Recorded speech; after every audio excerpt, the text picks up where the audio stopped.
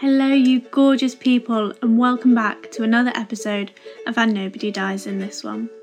This week, we're joined by Adriana, who you may know from their YouTube channel, Perpetual Pages. We had a big old chat about queer literature and how the internet has changed how we access books, and as ever, get sidetracked by talking about TV shows. Oh, and Adriana gave us a ton of queer book recommends. The universe has very much been against us recording this episode. It's taken 2 months, 2 separate recordings, lots of failed internet connections, numerous Skype crashes, countless cries of, "Oh, I can't hear you. Can you hear me? Oh, you've gone." And some very patient editing on A's part. But we've made it, and we're here with a chunky hour-long chat for you to indulge in. But before I let you do that, a small bit of admin. This is going to be our last episode for a while.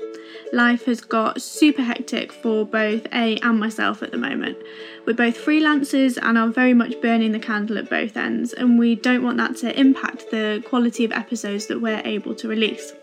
So we'll be taking a little break from podcasting over the summer, but never fear, we'll be back to keep you company once those long, cold nights start creeping in. But for now, enjoy our chat with the wonderful Adriana. I heard that you're looking for a good love story with queer people having lots of fun. It's your lucky day 'cause we've got the tale for you, and nobody dies in this one. So we're here today with Adriana. Do you want to introduce yourself? Yeah, so hi everyone, my name is Adriana. I am a 26-year-old Mexican-American vlogger and book reviewer. I put out a lot of bookish content on the internet, primarily on my booktube channel, Perpetual Pages. I am queer, aromantic, and non-binary, and I use they, them, their pronouns with no acceptable substitutions, alternatives, returns, or exchanges. Thank you very much. Such a succinct intro, I love it. I love it so much. I was very proud of myself when I wrote that. You should be, definitely. Please, can you tell us when you got your official queer membership card? Yeah, so that's exciting for me because I don't really get to tell the story to a lot of people. But I do want to preface it by saying that for a lot of queer folks, our identity can't always be boiled down to one definitive moment. I think there are 2 popular narratives in queer culture, which are the I always knew narrative and the that's when I knew I was gay narrative. And it doesn't always pan out that way for everyone. And I think for everyone listening who is still maybe exploring that space, it's okay if you don't have that. That said, there's a moment I always come back to in my own life, and it's a story that I don't get to tell often, like I said. So strap in because it's going to be fresh. I'm excited. It's the exclusive. It really is. So this was when I was studying for my bachelor degree in university. And while I've never been the kind of person to deny myself permission to be attracted to anyone, even growing up, I had a ton of explicitly queer crushes in college. Anyways, I was taking this nonfiction writing workshop, and there was only one other queer Latinx person in that workshop who I remember acknowledged me for the first time by actually squealing out loud when I introduced myself to the class as queer. So I always remembered her for that. But one day after the workshop, I'm walking back to the parking lot, which happens to be in the same direction as the bus stop. And I guess I caught her on her way to the bus stop as we were both waiting for this crosswalk light to change. First, I didn't even see her because I had my headphones on. I was living in my own cinematic universe. But I took out one headphone when I saw her and we said hi. We were chatting. The light changes. We cross the street together. And I'm in the middle of orchestrating this delicate social extraction where you try to time the ending of your conversation with a natural pivot of parting ways. And right as I'm about to say well, it was nice talking to you. I'll see you next time. The bus pulls up and I can see her visibly bracing herself to say something. So I wait. She very deliberately looks me up and down in an approving manner and says, "I just wanted to let you know that you look really good today." And then before I can even say anything, she's literally hauling ass to get on the bus. That's such good timing. You couldn't write that stuff. She planned it out. So yeah. So that was the moment for me because I stood there and I thought to myself, what a powerful thing, what a powerful experience it is to be desired by a woman. And I thought I would not mind having that happen many, many more times in my life. So that was my essential queer moment of standing in my truth. That's such a good Good moment. I know. She had guts. Clearly it was like meant to be. The universe. That's so cinematic. Yeah, I know. Well, like that. Well, that's something that doesn't really happen. Like people being like, "Hey, you look good today," or like, "Hey, I'm attracted to you." It doesn't happen a lot. So it was especially cool. not just before they get on the bus.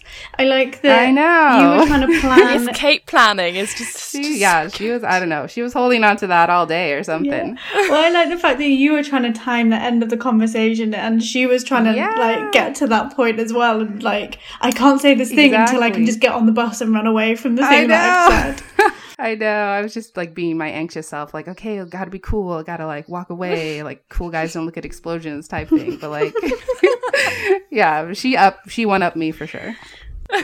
Can you tell us how you first got started with YouTube? Were you sort of a viewer before you became a creator? How did you get into it? Yeah, I was definitely a viewer before I was a creator. I feel like I was in there in the early days with some of the bigger YouTubers like Heather from the Bookables and Jessie from Jessie the Reader and Priscilla from the Readables, I want to say it is. I don't think she has a channel anymore, but like, so I started watching their videos and I thought to myself, whoa, like here's a subset of like people on YouTube talking about books. That's something I'm actually qualified to talk about. So like maybe I can do this. What decided you to start your videos? I think it was just like the perfect storm of circumstance. Like I'd always been thinking about it ever since I started following more booktubers. And then I got my first laptop, which had a webcam and had like built-in editing programs. And so like for the first time I had like all my ducks in a line and I was like, okay, now I have the means to do it. So like, why not do it? Do you remember what your first videos looked like? Trash. Yeah, they were just me like sitting on the floor of my bedroom. My first video was actually in my sister's room because I chose to start my channel when we were remodeling the entire upstairs. And I didn't have any bookshelves in my room. Like my whole room was tore up from the floor up.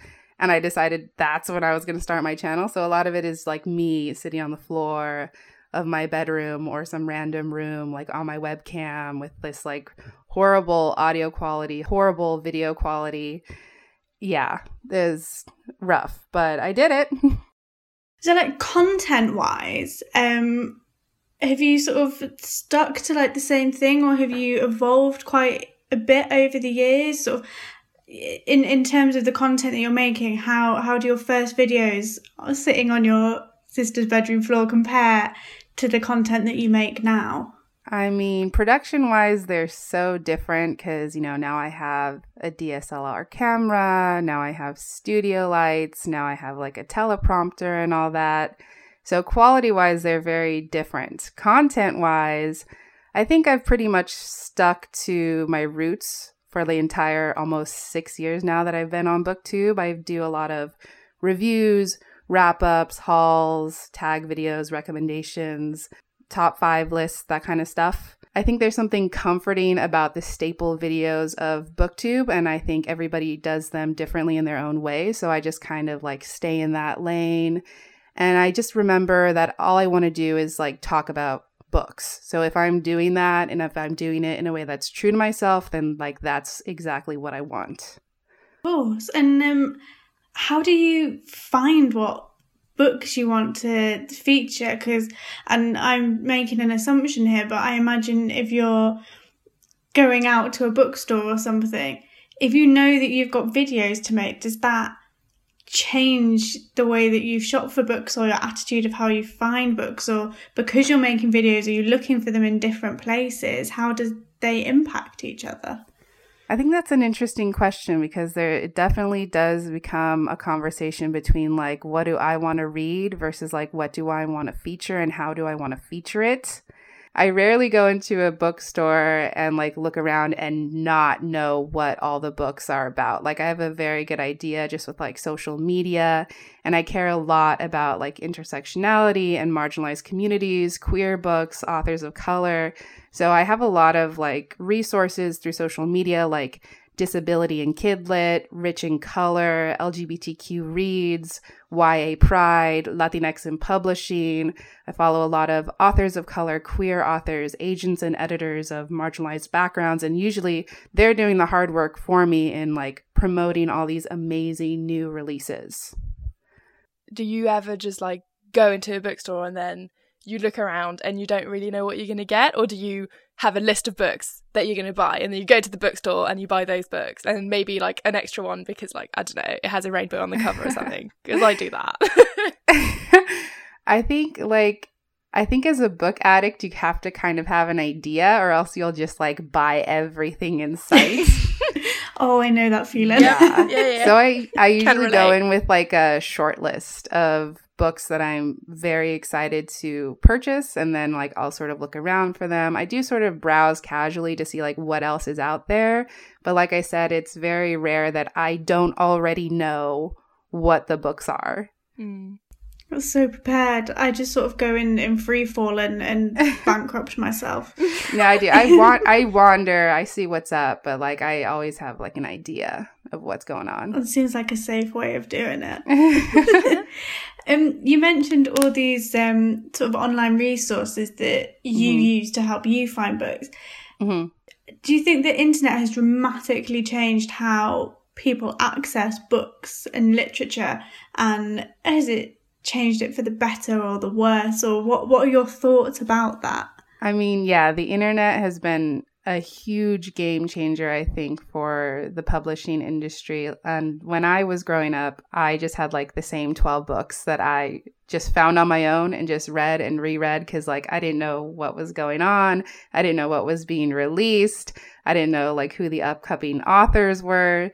So I think, yeah, social media, like now it's just very in your face. Like everyone's constantly promoting things and shouting out things. And sometimes it's for, the business side of things. Sometimes it's just like because they're genuinely excited for these new and upcoming things. So it's definitely, there's a lot more visibility. It's easier to find the exact kind of books you want, I think. So I think overall it's been helpful, but you have to kind of distinguish between, again, like when you're being advertised to and like when something is just genuinely good and something that you want to invest in. That's quite a tricky thing to do because you don't know whether you're excited about it because you're being told to be excited about it and other people are, or because you're genuinely excited because, like you were saying, growing up you sort of had 12 books that you knew you loved. For sure. My experience was sort of getting taken to the local library every week and being let loose and being, having a library card. And I think you could get maximum 10 books out. So if we were going on holiday for a week, I would get those 10 books out and my mum would take them off me so that I couldn't have read one in the car before we got home. And that was because I was going and running through the shelves and just picking out things that I was excited by. Yeah. And I guess now there's so much information coming at you. Yes. Yeah. It is tricky to know what to be excited about. Especially with stuff like BookTube, where you kind of build as a watcher, like as a viewer, you kind of build a group of people who you think you trust. Mm-hmm. And so if that person is going to be like, this book, this is the book that you need to have read, right, this is the one book that I recommend to you, then your instinct will be, I will go and buy that book and read that book and I'm going to love it. And then I've been disappointed with that because clearly, like, everyone is different and everyone has different tastes. And everyone on BookTube that I follow is very, like, specific about saying that and, like, trying not to be preachy about books. But there's, like, these kinds of books that are a staple on BookTube. Like, everyone loved them. And so if you don't love them, then you start doubting if you can trust the people on BookTube. And it's like, yes, you can always trust the people on BookTube, but it takes you getting it wrong once to kind of be like, okay, my taste is still different to this person who I've trusted and who I've read my most favorite books I've read ever by listening to what they were saying. I now know that I still need to be sure that this is a story I want to hear about. Exactly. And I think you always have that anxiety as a creator, like when you want to recommend something that's really important to you or something that really resonated with you, you always kind of worry, like, is everyone else going to enjoy this? Like, is someone going to pick this up and be regretful about it or not connect with it? But it's like, not everything is for everyone, and you just kind of have to live with that. Yeah. And it's always because, like, I try to read as diversely as I can because I don't like men. Say it louder for the people in the back. and so, like, I'm not specifically interested in those stories because I've seen them all before. Yes. But, like, sometimes, like, queer books are bad, and sometimes, like, books by people of colour are bad, and you, like, find these straight white people on BookTube being like, oh, this book was great, but it's because they think they can't say that it wasn't. Yeah. And then it adds a whole other layer of, like, who can you trust? Yeah. I'm always wary of the people who will just, like, brand a book as, like, super important, and that's all they have to say about it is that, like, it's important, but they can't articulate why it's important or what it meant to them. Yeah. To me, that's, like, a little red flag that, okay, like, maybe this person doesn't really know what they're talking about. Yeah. It's quite superficial, isn't it? It's like, oh, this is so important. I'm going to make myself sound like I get this, and I sort of feel like people need to know about it, but I can't actually put any meaning behind it. Or like, look at me, I'm reading so diversely. Here's this super important book that I, an important person, read. Like, please don't hurt me. But on, like, a more positive note, then the beauty of BookTube is that you can find those diverse authors and diverse stories that you maybe wouldn't find anywhere else. Yes. And I think that's great. Yeah, because, like, for sure, all the books I've read have been books that have been recommended to me by BookTube people in the last, like, 2 or 3 years. Of course. Because what I used to do before, when I started reading, I was quite a late bloomer when it comes to reading. I've said this before on the podcast, but, like, it took me a while. I've only been reading for real for, like, 6 years. And so what I used to do was either read only the books that my best friend recommended to me. Oh, yes. Or only read the book that if I, like, went to a library or something, or to, like, a bookshop, and I'd ask somebody there, I'd be like, I quite like strong women, I quite like fight scenes, recommend me a book. And it would be the most generic white book about this woman who falls in love with the broody white boy. And I was like, I cannot read any more of these stories. Yeah. And so BookTube was so helpful for me in getting out of that and stumbling across books, like, that I would have never seen had it not been for BookTube. So I'm really grateful for that. Yes. When I think of BookTube, or at least, like, the kind of BookTube that I'm trying to create, I think of it as filling a gap. That's always kind of that's what pushed me to making my own channel, I think, because I was like, there's all these amazing books out there that no one's really talking about. No one is really talking about books the way I want to talk about them. So, like, I'm going to fulfill that need. So I kind of feel like that's where BookTube is. Like, there's the publishing industry, they're doing their thing, but, like, then we're doing our own thing where we're like, these are the books we're excited about. Yeah. I wanted to ask you about your thoughts on representation in mainstream publishing, and if you think that it's getting better, or is it still small publishers and independent publishers that are leading the way there, and that sort of the big publishers are sort of playing catch up? I think the publishing industry has changed a lot over the past few years. We're definitely seeing a higher influx of marginalized voices and queer voices and own voices books, and we need diverse books and all that kind of stuff. But there's definitely still a lot that has to change. I think a lot of the issues in the publishing industry right now are largely systemic. So it's hard for them to change because you have these professionals who are kind of like grandfathered in, right? But we kind of need like a top to bottom redo. Like, we need more acquiring agents of color. We need more agents of color, editors of color. We need more publicists of color and marginalized backgrounds. And yeah, I think they're very slow to catch up. So, like, I know some of the big 5 publishers have never published an Own Voices trans book, and, like, that's barely going to change in 2020. I think there's 3 that are up for publication. So, yeah, it's like, it seems like there's a lot of change and there's a lot of things coming in, but I think they're through smaller presses, they're through indie presses, And we're just sort of now getting into the big publishers. Can you just quickly explain what you mean by big five publishers, just for people that might not know? Yeah, so according to the internet, the big five are Hachette, HarperCollins, Macmillan, Penguin Random House, and Simon & Schuster. So like the staple names that everyone knows. The most recognizable publishing houses in the US, which is where everything begins, unfortunately. Everything sort of disseminates from the US. Do you think that the indie presses and all of that have to work twice as hard to get the word out about their books? Or do you think that because these authors belong to a community that has not been represented before, they kind of do the work that big publishing houses would, I don't know, buy advertising for or something? Did you get my point? It was kind of messy. I think I got the general point. Of course, yeah, I think indie publishers are always doing twice the work of the big publishing houses to push their new titles and their new authors. And so there's a lot of like advertisement space that's taken up by the bigger publishers. So they definitely have to do more posting, more advertising, more reaching out to reviewers. It kind of feels more of like a homebrewed thing when we're talking about indie publishers, but yeah.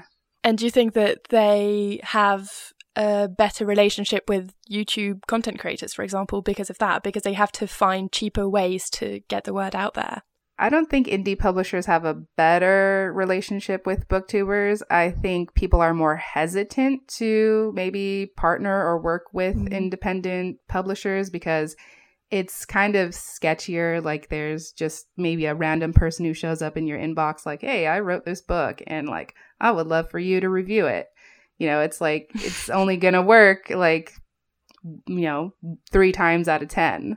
How do you decide what you review out of all the, every time you get approached, whether it is from an indie publisher or from a bigger organization, how do you decide what you choose? For me, I just always ask myself if it's someone from a publishing house or a publishing division. I ask myself, are these people making books that I actually care about, that I would actually read? I make sure they know that I care about flexibility, so I reserve the right to decline any titles that I'm not interested in, or I can tell them that I'm not interested in unsolicited titles, or I can specifically request the titles that I want to read. So I try to make sure that their values are aligned with mine, because if I wouldn't read it and review it in my free time, then I'm not going to read it and review it for anyone else. That makes sense. Is there a type of book that even if you had no idea who the publishing house was, you would say yes to? I mean, I feel like we all have buzzwords. Any own voices, queer authors, I'm always down with that. Any tropey stuff, for real though, any tropey stuff, enemies to lovers, or my fake dating, or just and if it was that and queer, just give it to me. I don't care if you're a nobody off the street, I'll read it. I was watching this trashy show the other day. What show? Legends of Tomorrow. Oh, yes. And there is my favorite trope, which is enemies to friends to lovers. Oh, it's so good. And it's so good. It's gay. And I really love that show. And I know that objectively it's probably garbage, but also I don't care. Look, we got to take the representation we can get in shows, whether it's trash or not. You gotta just you gotta love what you love.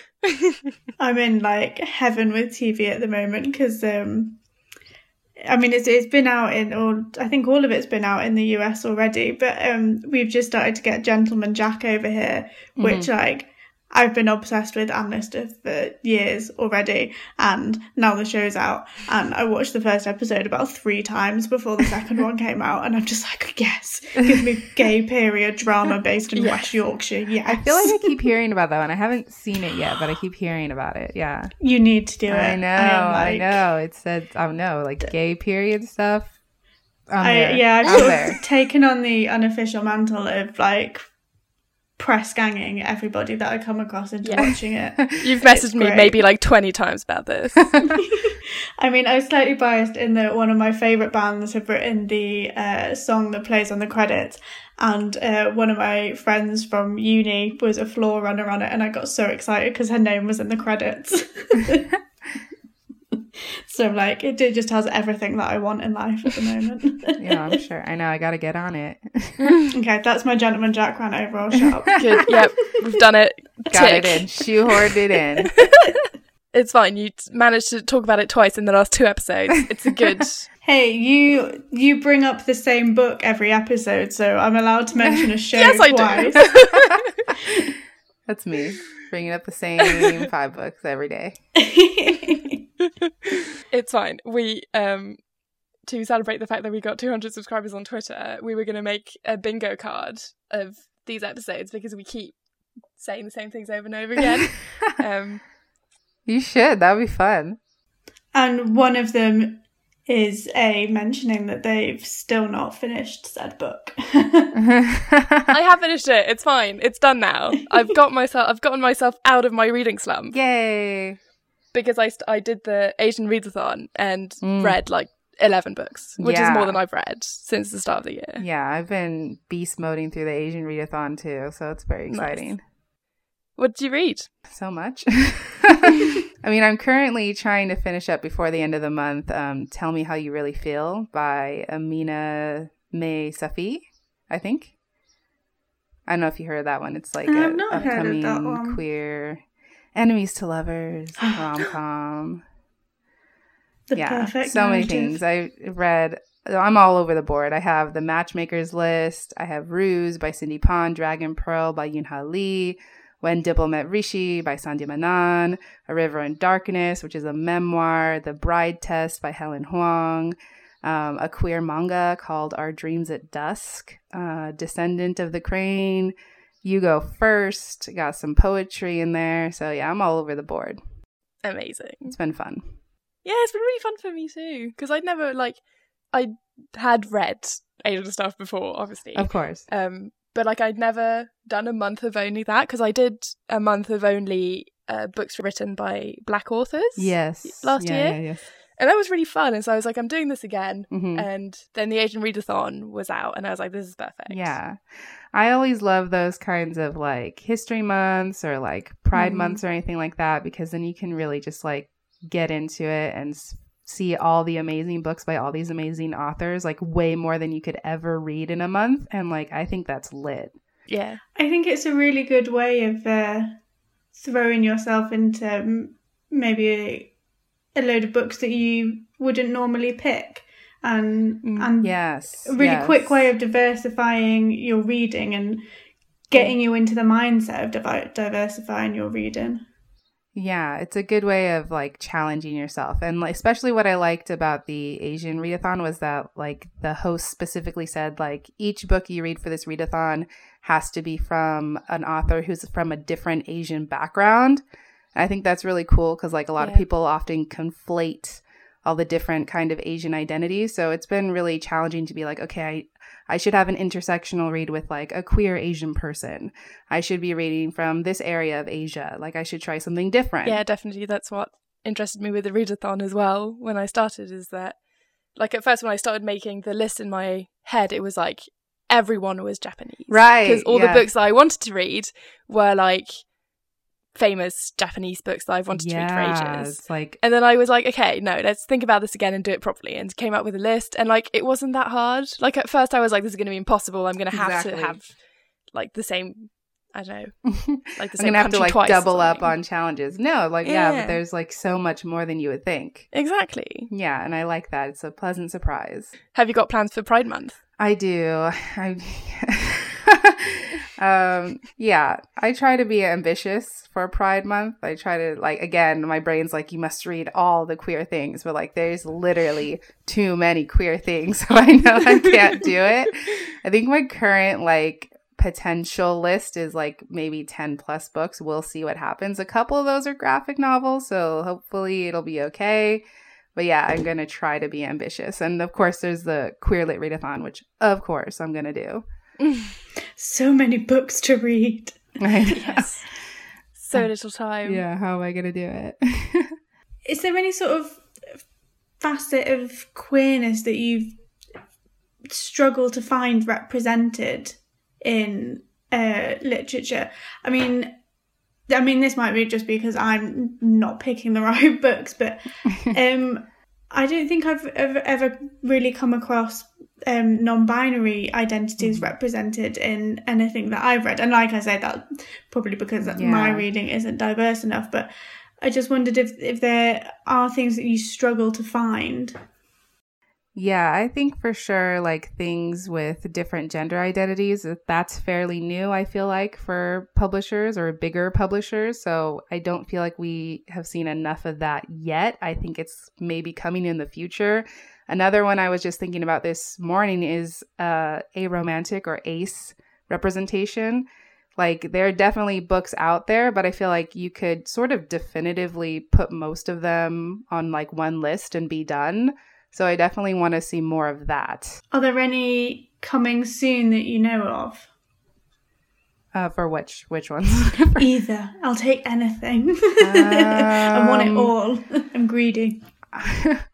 I mean, one of the trans books from 2020 I'm very excited about is Cemetery Boys from Aiden Thomas, which is like an Own Voices, Latinx. It's supposed to be like kind of like Coco inspired, like communing with the dead, but like one of the characters is trans. So that's really exciting. I don't really know about any Aro Ace upcoming books. I know that Claire Kahn is publishing a new book soon, but I don't know if this character is also on the Ace spectrum or not. Cool. I am already excited for that one if it's a bit inspired by Coco, because I love that film so much. Yeah, that's what it says in the pitch, and it's very exciting. I need it now. I know. Like, see, that's the kind of thing where if I had that in my inbox, I would be like, yes, sign me up. I will read this. I'm waiting for Aiden to DM me one day, like, hey, do you want to read my book? Because I'll be like, yeah. Do you think, because you were saying that the fact that like there's more and more diverse, I mean, I hate that word, diverse books out there, do you think it's because more and more of them are being written, or is it an increase in the amount of chances that publishing houses are willing to give those scripts? I mean, the sad thing about the publishing industry is that at the end of the day, it is a business and they do have a bottom line. So I do think we are seeing a greater diversity of like marginalized identities and queer identities. But it could just be like from a marketing perspective, like, oh, here's like a new venture that like no one else has really done before. And like we could be the first, or like we could be the first successful one. And that maybe has some kind of like monetary appeal. So I think there's definitely, the business side of it is driving that. But I also think that the readers are rising to the occasion and like supporting the books they care about. So I hope it's sort of in tandem with each other. You have to be optimistic, right? Is there a book that you've read recently that you've particularly enjoyed? Like a queer book? Let's see. I mean, that is the target audience of the podcast. I know. Any other book that you want to recommend? One of the more exciting books I read for the Asian Readathon was Our Dreams at Dusk, which is a manga. And that was really exciting for me because the mangaka is actually like gender non-binary, which is like literally unheard of. So that to me was really dope. I think it is a really interesting take on like coming out, and especially like how fraught it is to come out as like Japanese youth and all of the problems that they face. So that was one I was really excited about. I definitely want to continue with that series. Cool. I'll check it out. Sounds really cool. Highly recommend. Do you think that books have an advantage in terms of representation than other media? I think the interesting thing about books is that there's definitely more like explicit representation. I think there's more opportunity for that. And I think books are an interesting space because they're more interior and there's more room for like introspection and looking inwards than could ever be translated on screen. So I think there's definitely a lot of opportunity for representation in books. And I think if people want quality representation, that is one of the better places to start. But TV, I think, as opposed to movies, let's say, I think TV is light years ahead and is also going to some interesting, exciting places very slowly, but they are. Yes. Can you give us some examples of your favourite queer representation in TV at the moment? I mean, it was cancelled, but One Day at a Time was my favo. My baby. I know. Like they had still my Twitter name. They had it all. It was like beautiful Latinx representation, beautiful queer representation. They had a non-binary love interest. It was like, oh, you guys they dressed up as Doctor Who for Halloween. I know. It's such a perfect show. I was like, you're doing it so good, and then they were like, no more. It makes me so mad because I think that is just a perfect example of how important a show can be for so many different reasons, because it's important in terms of allowing people to see themselves on screen and see themselves represented. Yes. But also it was a really open and heartwarming and accessible show that had the potential to educate a much wider audience about and they touched on like I mean, that Me Too episode they did was so good, and there were so many bad Me Too episodes in all these shows, but that one was so good. And they always managed to strike the perfect balance of being really warm and lighthearted and funny, and then having that moment in every episode where I'd be like, oh my god, I'm suddenly crying, I was laughing a second ago, how have they done this? Sobbing. And then 2 minutes later, not sobbing anymore and just happy again. Yeah. The great thing about like One Day at a Time is like it would go to places like that your fave could never, like talking about like drug abuse and like toxic masculinity and homophobia and machismo and just like all this good stuff. And it's like, who else is doing this way? No one. Yeah. And especially like a lot of these shows are like really adult shows, like shows for adult where they deal with what they call adult topics. But like this show, it was for teenagers. It was for like family. I mean, it was for like older children, but it was like still, your child could watch this and not be traumatized for life and actually learn something and learn tolerance and learn to be a better person. And they just cancelled it so they could they're buy like, friends. actually, we're done with that. It's like, what? What? Do they just never learn? No. They cancel Sense8. I was going to say, Netflix has this really irritating habit of giving you something that you really, really want and that you fall in love with, and you're like, oh my god, Netflix is amazing, and then they just take it away from you. I know. But then you can't hate them because then they'll give you a little bit of something else. I know. It's like, I want to be mad at them, but then like they have One Day at a Time and they have She-Ra and the Princesses of Power, and it's like, and they have that new movie with Ali Wong, and I'm just like, they giveth and they taketh away, and I don't know what to do about it.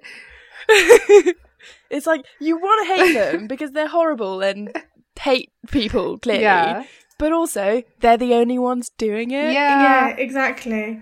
But there was a point where I was being really mad that they'd got rid of One Day at a Time, but also being really excited because there was a trans plot line in Sabrina, and it was very conflicting time. I know. It's just like, what are these feelings and where do I put them? Like, what do I do with this? What do I do with this? Well, clearly get angry on Twitter. Yeah, for sure. Like, retweet all the angry, like, Netflix, you cowards, like, tweets and all that. Yes. Exactly me. But yeah, it's okay because they've given us all of Friends to watch. So don't start with that. That's what we want. I know. It always comes up like popular on Netflix or like people are watching now, and it's like Friends, and I'm like, I would never, like, get it out of my face. Like, sell Friends. I've started doing the thing where you can put a thumbs down on your Netflix recommendations. Yes. And so I started doing that because they started recommending the really bad shows, the one about bonding that they got out, and apparently it's the worst thing ever. Yeah. And so I started like putting a thumbs down to that, and then I thumbs down all the other aggressively shows. Like there was one that I was like really looking forward to, and then it ended up about something. It was like this. I have no idea. Correct me if I'm wrong, if anybody has seen this, but it was like this woman of color, and she was a witch or something, and it was meant to be like really cool. And then it turns out she's like trying to save her slave owner or something. No, that's not the. Like, really that's not horrible. The. What is it called? Always a Witch or something? Is it? That's not that one, right? Maybe. I have no idea. I know there's like one. There's some show about like a bruja that like everyone yells about every now and then. But it might be that. Yeah. And yeah. So that's sad to hear. I hadn't heard that, but that's devastating. There's always like that one thing that like people don't talk about. that one little thing and they keep secret, and yeah, that's a bad one. Because it's like the thing with Brooklyn Nine-Nine, right? At the same time, love the show. It's really funny. But also the police fucking sucks. Yeah. And why are they making them out to be super nice boys? Yeah, like soft, pure, funny really boys. It's like, actually, like, police brutality in the US is pretty bad. Yep. But still, it's funny. Yeah. It's the thing with TV, is like, you can never find the perfect show, so you go for the least horrible one. Yeah. It can be like that with books sometimes too. Yeah, that's true. I heard this one's okay, so I guess. It's got these good elements, but so if I ignore this one bad thing, it'll be okay, right? Yeah. Like, I was reading this book the other day, and I just couldn't for the life of me connect with the characters. Like, it was one of those books where I read the synopses of it and I was like, this is going to be 5 out of 5 stars. I'm going to fucking love this. It's going to be brilliant. It's by an author who I've liked. The other book I've read from her is going to be really good. And then I read it and I just didn't care. Oh, no. I didn't care. And it was like touching on all these really important topics, and it talked about colorism, and it talked about like race and all these like really important things that you never read about anywhere else. And I was reading it and I was like, that's really good, but I could not care less about these characters. Paper. So clearly something's gone wrong here. And so it's always like, I never know how to rank these books, because it's like, I understand how important it is for this book to exist, but also I personally didn't vibe with it at all. Man, which book was this? It was The Gilded Wolves by Roshani Chokshi. Yeah, I keep hearing like mixed stuff about that one. I haven't read it yet, but I want to. Oh, I love just anything with a heist. Sign me the fuck up. Yeah, no, exactly. And this was like heist, but on so many levels, it was interesting. Yeah. And that's when I understood about myself that I really need to care about the character to enjoy the book. And I thought that I needed the plot to be more interesting than the characters, but now I know that this is got to have that perfect balance. Exactly. Such a rare thing. It is. Especially when you talk about like YA fantasy. Because it's like, I don't know, it's an oversaturated genre. There's just so much of it. Yes. And so I always go for the one that is just a little bit more diverse than the other ones. Yeah, exactly. And just sometimes they're just not good. And it makes me sad because I want them to be really good, and they're just yeah. I'm always looking for like the author that's going to like restore my faith in YA fantasy. So you find one every now and then, but it's definitely hit or miss. But yeah, for the Asian Readathon, I've been reading a lot more like contemporary than I usually do. Ooh, that's exciting. Now I'm like, just give me some middle grade where stuff happens on every single page and there's magic. Yeah. I need this in my life because I've been reading about the life of this like boring suburban family. And they're not boring. It's a great book and I loved it. Yeah. But also, it's about this boring suburban family in America. Yeah. And I'm like, no, I want magic. And where are my dragons? Yeah.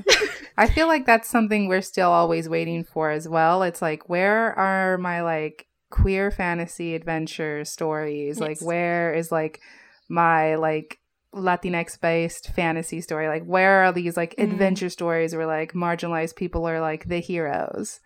I feel like we are always waiting for those too. And you sort of feel like that should be the perfect genre as well, because you're creating a world where you don't have to have the constraints of the society that we live in. Oh yeah. So it seems like a perfect opportunity to put those characters in. It's a perfect space. But yeah, I know it's hard for authors because they're like responding to their internal biases they don't even know about, and they keep perpetuating like these systems of oppression and like homophobia and these like binary societies. And it's like, is this not fantasy? Like you could just like make up whatever words you want and whatever races you want, and like you're still doing this.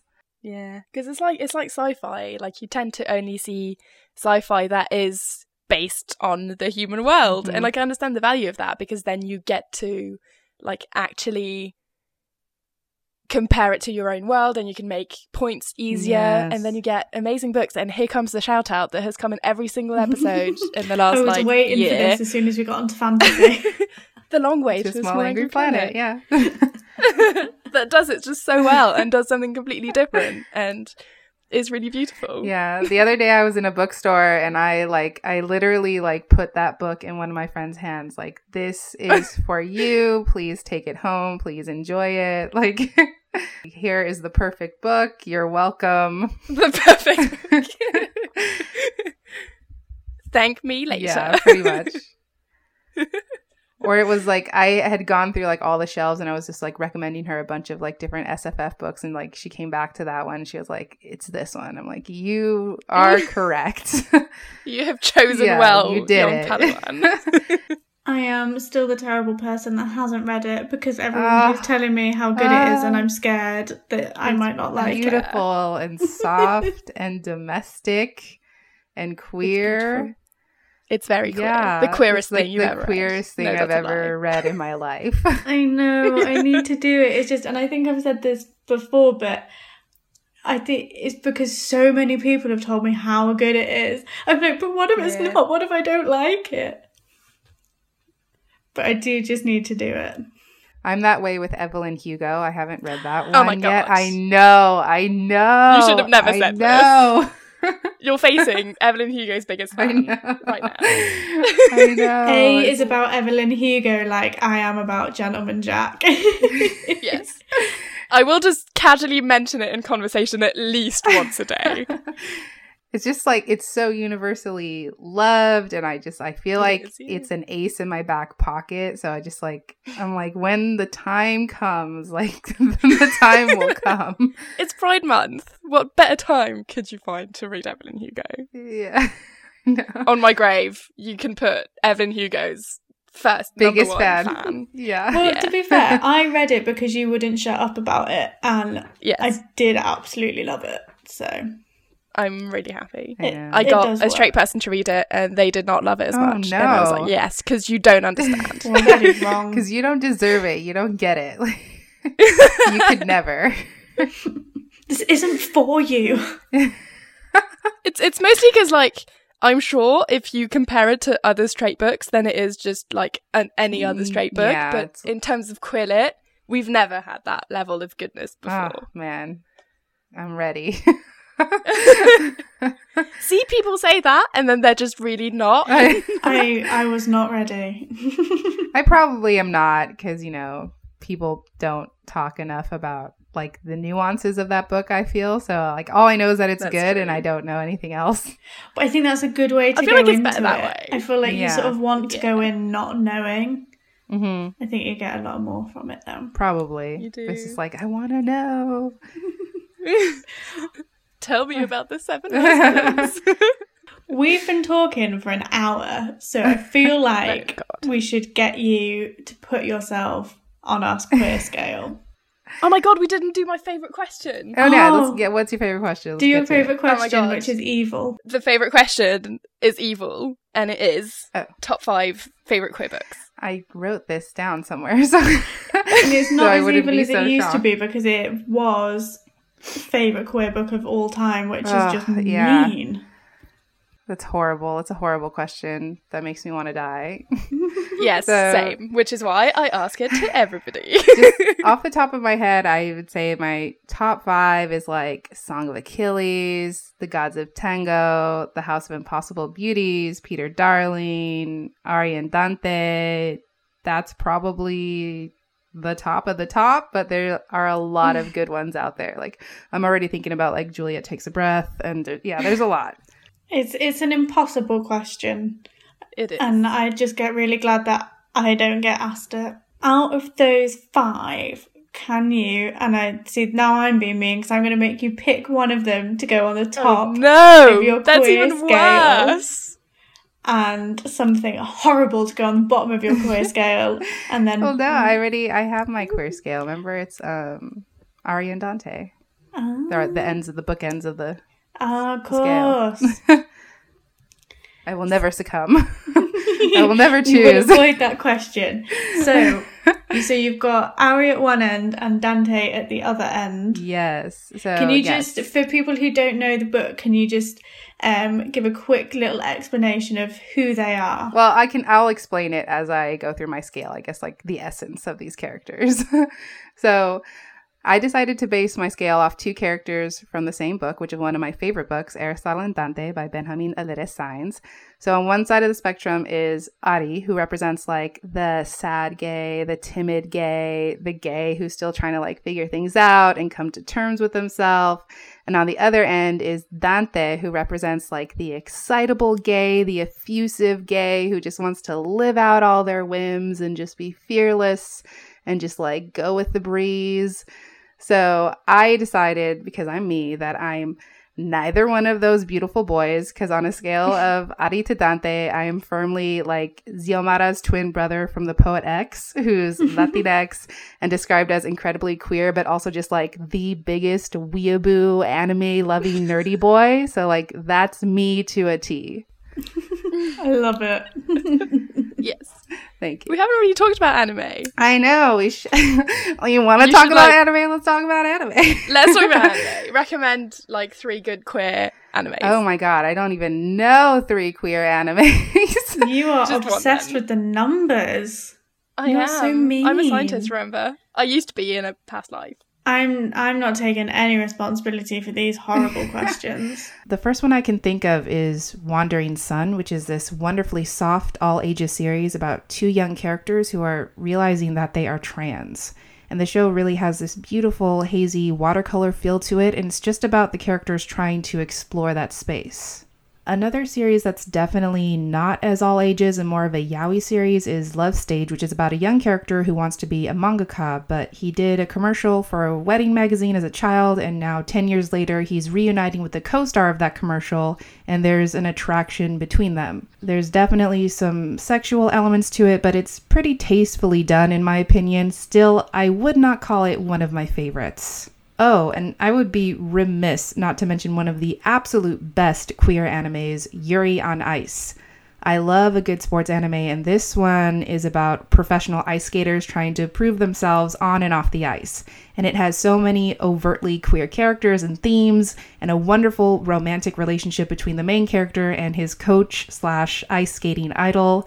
Sometimes I really just think about how much this show blessed us with queer content, and I genuinely cannot believe it. Oh no, there's also number 6, which has an explicit queer relationship. It is not yaoi. It's like sci-fi. It's like dystopian, like living in this city where like the government has total control of the people, and like these 2 gay boys being gay in the middle of that. Amazing. Yeah. The best kind of gay boy when they're being gay. It's hard for me to find like good queer anime and manga that I want to watch, because like I think queerness is interpreted so interestingly in Japan. Like there's no middle ground. It's like it's very fetishized, and there's like the yaoi yuri like fandoms of like just like straight women who are just like into they've almost made into like a kink like queerness. Yeah. And then there's like the good, soft, pure, like queer content, which is much harder to find. So even though like I love anime and I'm just like super weeb, like it's very hard for me to like find anime or manga series where it's like, that's something I actually care about and not that's just like about sex. I actually don't watch much anime. I mostly watch the American anime. What I call the American anime. What's American anime?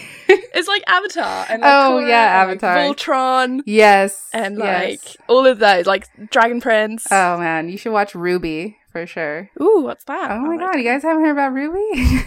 No. It's a Rooster Teeth animation show. Yeah, it's like set in this fictional world that's like overrun by these creatures called Grimm. And there are these 4 main characters who are girls, and they're going to like this elite academy to train to become hunters so they can like defeat the evil creatures. And it's like very good. 2 of them are queer and are, you know, it's happening. Like it's happening canonically. It's very good. That's very good. I think there might be more than just the 2 queer characters, but like of the main characters, 2 of them are queer. It's very good. That's very good. It's very good. Is it on Netflix? I don't think so. I think it's on Crunchyroll though, if you have that. And it's on YouTube. I think the first 5 seasons, I think, are all on YouTube on the Rooster Teeth channel, like for free, totally for free. So yeah, add it to your watch later. Kind of You're full of all the good recommends, which syncs us nicely into. Wow. The transition was so smooth. I'm so proud of myself. Have you got any other queer recommends for us? I have so many queer things I want to shout out, so I'm just going to try and keep it short and sweet. So first, I thought, why not start with a podcast since we're on a podcast? So one of my favorite queer podcasts is The Hopeless Romantic, hosted by Amanda H. Jean and Austin Chant.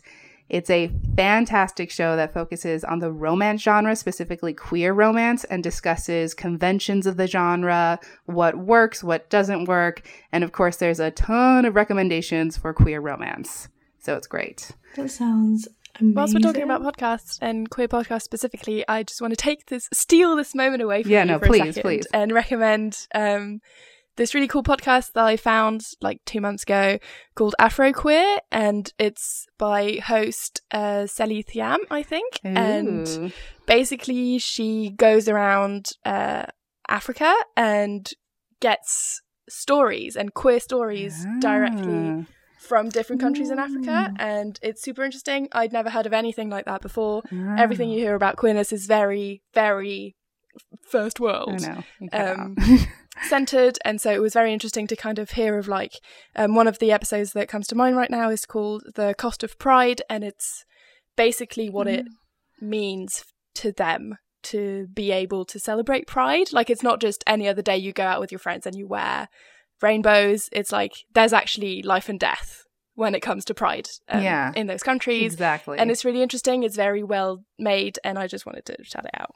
That sounds awesome. Yeah, I'll have to look it up. I actually just looked it up as you were speaking and added it to my list of podcasts. Amazing.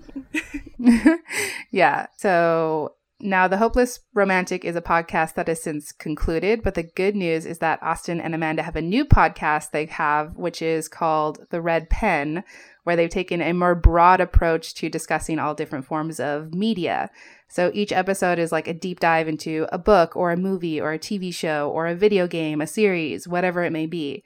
And of course, since Austin and Amanda are big old queers, queerness does often come into these nuanced analyses more often than not. Jumping off that, you may recognize the name Austin Chant because he is a trans author who writes exclusively Own Voices trans works. And I highly recommend his queer trans retelling of Peter Pan called Peter Darling, which is one of my all-time favorite books. It's a version of the story where Peter is raised as Wendy Darling, but when he goes to Neverland, he's able to become and live as his idealized true self. It is so complex and awesome and uses the convention of Neverland in really wonderful ways, and I just recommend everything he writes. That sounds like such an interesting take. I know. I'm so excited at that premise. I know. It's so good because I've had that on my TBR ever since you recommended it for the first time on your channel. I just love it because it's like I've always loved Peter Pan, but it's like I never really understood who he was. And like when you introduce transness into it, it just makes so much sense. Yeah. Yeah. It's wonderful. Next, I wouldn't be me if I didn't recommend The House of Impossible Beauties by Joseph Quesada, which is an Own Voices queer Latinx story that is a fictional take on the real historical figures who founded the now infamous House of Extravaganza in 1980s New York. It does come with a lot of potential triggers because it realistically explores what these drag queens and Latinx queer folks had to face. But I think it's ultimately empowering and hopeful because it's about living in a world that only offers you pain and injustice, but then choosing to reflect back love, support, safety, and unapologetic joy instead. It truly changed my life. And I feel like if you've seen things like Paris is Burning or the TV show Pose, both of which I also recommend, then you have a better idea of what it's all about. I got to give a quick shout out to Let's Talk About Love by Claire Kahn, which is all about a biromantic, asexual Black girl named Alice who starts falling for the hot new coworker at the library she works at. It is everything. It is a celebration of an ace character who finds love and joy with a wonderful person without compromising any part of herself, and it is so good. Similarly, I have to recommend The Trouble by Daria Dufour, who actually helped produce the Hopeless Romantic podcast. But this is her own voice's ace queer book about an aromantic character. I said ace. But this is her own voice's aromantic queer book about an aromantic character named Danny Kim, who is the frontman of a rock band. And one night after a gig, he badly hits on this guy who turns out to be the TA for his accounting class. It is hilarious. It's sexy. And I love that Danny and Ji-yoon are able to have this relationship by discussing what they want and need out of a relationship for it to be successful and fulfilling instead of just despairing over the ways they're different. Whew. Okay. Final one, I promise. I'm so excited for all of these. I want them all now. I'm really enjoying this. It's like my greatest hits. So I have to show love for one of my favorite new releases, I Wish You All the Best by Mason Deaver. It is own voices, queer lit about a non-binary character named Ben. And obviously, since Mason Deaver is non-binary and I'm non-binary, when reading it, all I could think was like, this author gets it. So the story explores trauma, therapy, gender dysphoria, self-image for MB folks who don't fit in a quote-unquote androgynous box. And ultimately, it has a lot to say about love and self-acceptance. It's so great, and I'm so excited that it's been received so well. I'm so excited for that book. It's the one book that I've allowed myself, because I've been on a book buying ban for ages, and it's the one book that I've been like, I really want this. It's worth it. And it's going to rock your socks. I will take myself to Waterstones and get it and read it and love it. Hold it close and cherish it. I will probably cry. I got to see it like in the bookstore the other day and I was like, oh, it's so beautiful. I got a book token for my birthday and I feel like I'm just going to spend it on everything that you've just recommended because yes, please I want do. them all now. That is my gay agenda and you are following it to a T. I'm happy to oblige. Oh, thank you so much. Thank you for having me. Thank you so much for chatting with us and giving us your time. A massive thank you to Adriana for taking the time to talk to us, especially with all the technical difficulties involved. As ever, you can find all Adriana's details in the description. Well, not all of them, not like their home address and stuff, but like their YouTube channel and Twitter handle, the normal kind of things. If you liked this episode, then you should definitely check out our chat with Cece from Problems of a Book Nerd for even more queer book chat. As I said earlier, this is our last episode for a while, but we've got plenty in our back catalogue that you can go back and listen to when you miss us, including conversations with web series creator Jules Piggott, activist Ellen Jones, disability consultant Andrew Gerzer, and many more. You can also check out all the love stories from Series 1, including the funniest divorce story, the cutest first meeting, and the most disturbing amount of bodily fluids discussed in one episode. You have been warned about that one. Make sure you follow us on Twitter at NobodyDiesPod to be the first to know when we'll be back with a new batch of episodes. If you liked this episode or any other in the series, then please go and rate and review us on iTunes. It only takes a few minutes. You can just give us the star rating, or if you've got a little bit more time, you could just write a sentence or two about what the podcast means to you. Thank you so much for sticking with us this series. It means a lot, and I really hope that you've enjoyed all the interesting discussions that we've had with all our wonderful guests this series. Other than that, I hope you have a delightful summer, and we'll see you on the other side. Bye! Nobody died.